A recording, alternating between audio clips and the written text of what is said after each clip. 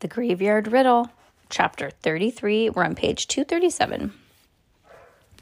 At first, I thought that this was some kind of bizarre joke. I waited for the pitch line, but he just stared at me. He was waiting for me to answer. What do you mean? I said. You're Special Agent Hal Vincent. You work with the Worley Tower branch of M18. Hal just stared at me, confused. He looked back down at his broken watch. I think you might be in some kind of a shock. You've been under a terrible amount of stress lately. Just take a deep breath, okay? Slowly and steady. My phone bleeped and I quickly took it out of my pocket. It was Mom. Where are you, Melody? Everybody's here. Listen, I've got to go, but I'll come back in a couple of hours and check on you, okay? I found this riddle in the graveyard stone and we can try and solve it. Then we might be able to solve the case of the Kingfisher necklace. I don't think there's a Kingfisher necklace. No. And prove to Jake and Matthew that once and for all that you are who you say you are. Won't that be great? Hal was taking a deep breaths like I said. He didn't say anything. I'll come back as soon as I can, I said. Just try and relax. Oh, she's so nice to him. He nodded. I hesitated for a moment, then I got up and went to the door. I quickly ducked out and ran across the cul-de-sac. There was no fear that I'd be spotted this time. Everyone would be in the graveyard. Everyone that was except for Rory Jenkins. Oh yeah, because Mr. Jenkins was not a friend anymore. When I got there, there was no sign of him. The crowd of people getting ready to start to work. I'm on the good part. Oh, good. Okay. There were a few faces that I recognized from a nearby street and about 15 of us in all. I spotted Hannah with Max and a baby carrier to her chest. He was kicking his feet and gurgling. Wilson was yapping and spinning around on the leash at her feet. She was in deep conversation with Matthew's mom, Sheila. Sheila kept rubbing her arm and nodding. Mom gave me a wave. I went back. I went and stood by Jake and Matthew. What on earth just happened, said Matthew. He was so weird. Of course he did. Jake broke his watch, didn't he? She said sharply. Watch was really important for part of his mission. His mission? Jake said. Come on, Melody. He's hiding something. I think yes, he is, for sure. I didn't reply. Time was running out, and there was no way Jake or Matthew would be able to keep quiet much longer. Hal had to solve this case, and fast. Old Nina appeared beside us. Oh, but he didn't have Nina's brooch in his thing, so he didn't steal it. Yeah. He doesn't steal stuff. No, I don't think so. He's just an orphan, and he's not a spy. Yeah. Old Nina appeared beside us. It was a warm day, and she had her jacket over her arm. She was wearing a red and white spotted dress, and pinned to one side was her sparkly blue brooch. Hello, Nina, I said. You found your brooch. I looked at Matthew and Jake and raised eyebrows at them. Yes, it was such a relief. I did what you suggested, Melody, and rang some of the shops. Someone had handed it to the newsstand. People can be so kind, don't you think? She smiled and walked off to help Brian with the refreshments table. I turned to Jake. See, I said. I told you Hal had nothing to do with it. Jake shrugged. Okay, maybe he didn't take the brooch, but he definitely is up to something. Oh. Hey, Melody, did you hear about Mr. Jenkins? Wait, hold on. Hey, Melody, did you hear about Mr. Jenkins? Said Matthew. I shook my head. He's gone. Mom spoke to Hannah and he's moved all of his stuff out. Maybe for good.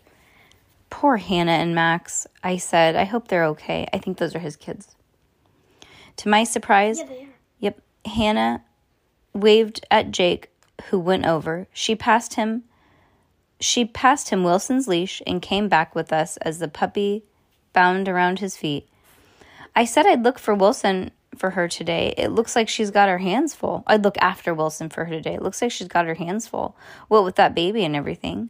He said. I looked at Matthew and then he grinned. Jake bent down and ruffled the fluffy hair on top of Wilson's head. The dog's pink tongue spilled out to the side of his mouth as he panted. Mr.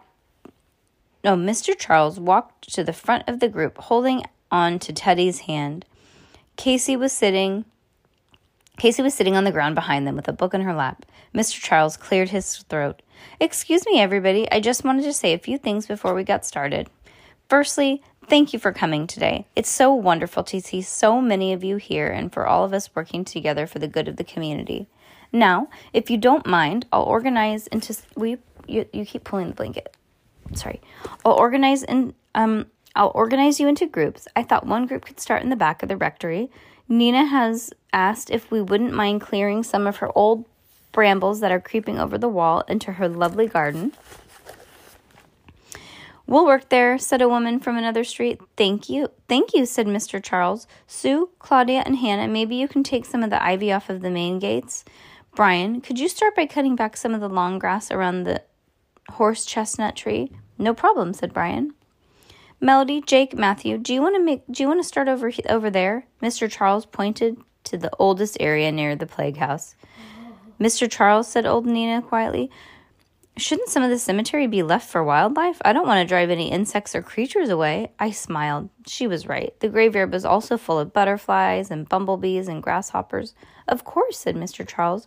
"Just clear some of the pathways as little as you can so that people can walk through without getting..." Okay, Peyton. Literally. I know, but you're literally pulling the blanket off. Just come sit on the bed, honey. Driving me crazy. Great. Now I lost my spot. Thank you. You're welcome. Thanks, Peyton. Thanks for making me lose my spot. Okay. "Of course," Mr. Charles said. "Just clear some of the pathways as little as you can so that people can walk through without getting their legs scratched by thorns." Old Nina smiled. Nina kindly offered to serve refreshments. So do pop back here for a cup of tea or coffee whenever you wish," said Mr. Charles. "Teddy, Casey, and I will come around to each of you with my wheelbarrow to collect things."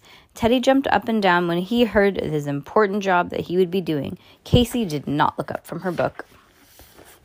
Oh my God, that's me. Oh my God, look, it's Peyton. Because yesterday when you were picking me up, I was reading. I know, she was reading a little book when I picked her up from school on the grass. Scary book. Okay. "Thank you all," said Mr. Charles. "Your help with the big graveyard cleanup is greatly appreciated." Everyone wandered off to their designated area. Sue came over with us with a canvas bag and some tools and 2 pairs of gardening gloves for me and Jake. Matthew was already wearing a brand new pair. He darted over towards Casey, who was now standing up with her book under her arm. He crouched down in front of her and said something. She peered over the shoulder and glared at me, and then she looked back at Matthew and she said something. They were talking about Dad's letter. I was sure of it. Matthew came back. "What was that all about?" I said.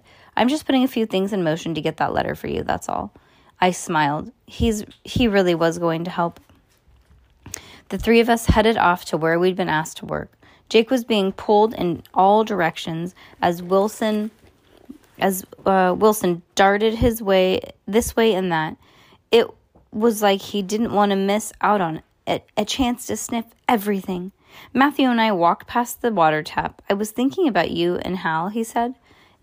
"Melody, have you ever thought that you might want to believe that Hal is telling the truth because the alternative is too painful?" he said. "What do you mean?" I said.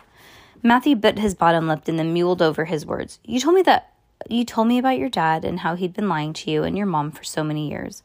I think you want Hal to be telling the truth so badly that you're not saying straight. I wonder if you're being a little bit gullible." It means that you just believe anything that people tell you. Yeah. I thought about it for a bit. "I don't know," I said. Thinking about it like that made me feel a bit dizzy. Maybe it's got nothing to do with my dad. Maybe I chose to see the best in people, and I like to give people a chance. Matthew went quiet. We walked for a while in silence. "Come on," he said. Let's make a start."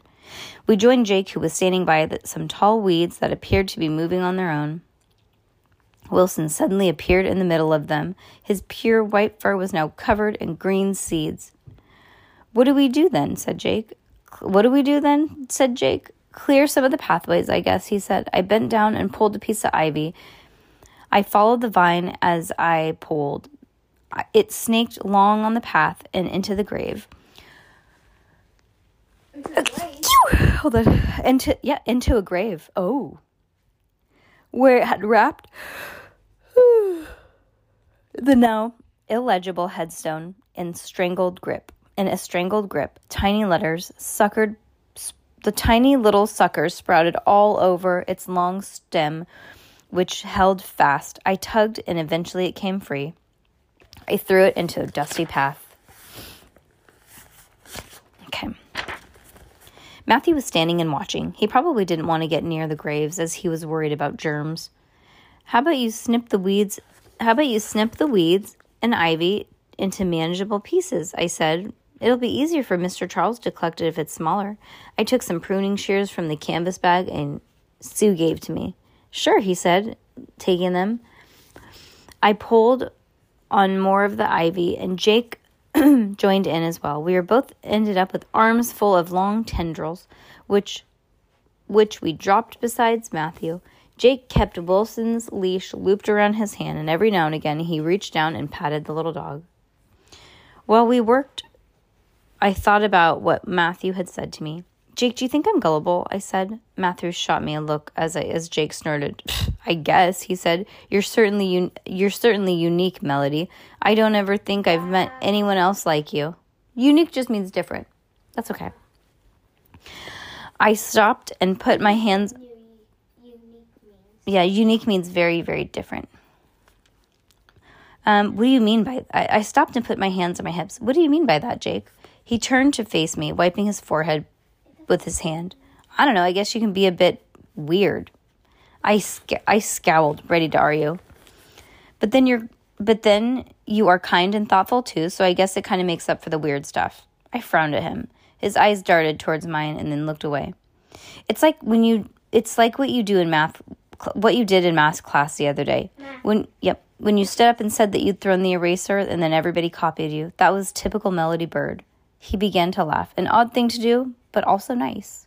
Okay, so that's a compliment. He turned back to the weeds and looked over at Matthew, and he shrugged.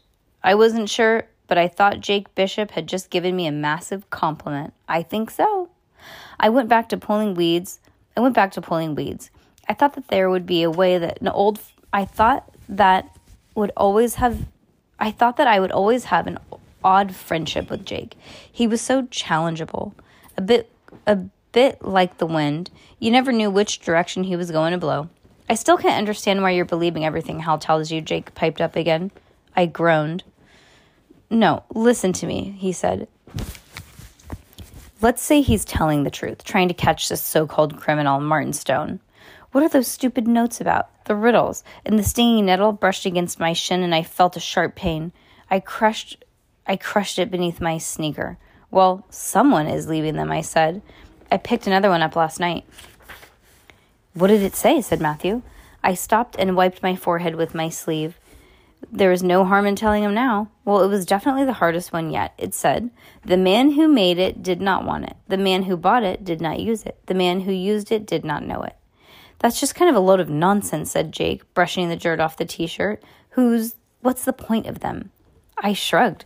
Maybe it will all make sense when you put them all together. I pulled on the thistle that nearly reached my waist, trying to avoid its sharp edges. The man who used it did not know it, Matthew said. Wait, air? Oxygen? No one makes oxygen, though, said Jake, stopping for a moment. Plants do. And what about the man who bought it? That's all weird. Jake turned his back and then pulled on another tall tendril. Yeah. When he stumbled back a little to the grave. Ugh, he said, finding his balance. The ground is so wonky here. That's where the coffins have rotted away, I said. It makes the ground sink a little. Oh, God. Jake shuddered, then bent back to tackle the weeds. Did you know they used to reuse coffins in Georgian times, I said, remembering what Hal had told me. They used to dig them up and tip all the bones out and sell them again. Matthew grimaced, and Jake shook his head. See what I mean, Melody Bird? Weird. I pulled on some more ivy and stopped. Hang on a minute, I said. The riddle, I think I've got it. The man who made it did not want it. The man who bought it did not use it. The man who used it did not know it. I clapped my hand. Oh, it's brilliant. Matthew and Jake both grinned. Go on, then tell us. What's the answer? I smiled at them. and waited. Their eyes were wide and eager to hear the solution and what it might be. My tummy tingled as I took a deep breath. Oh, it's a coffin. It's a coffin. Yep. The man who made it did not want it. The man who bought it did not use it. The man who used it did not know it. A coffin. Okay, that makes sense. Because he used the coffin because he's dead. Yeah, and he doesn't even know anything because he's dead. He's dead because he's dead, right? He dead. He dead. He dead. He dead. He dead. Okay. All right, let's go.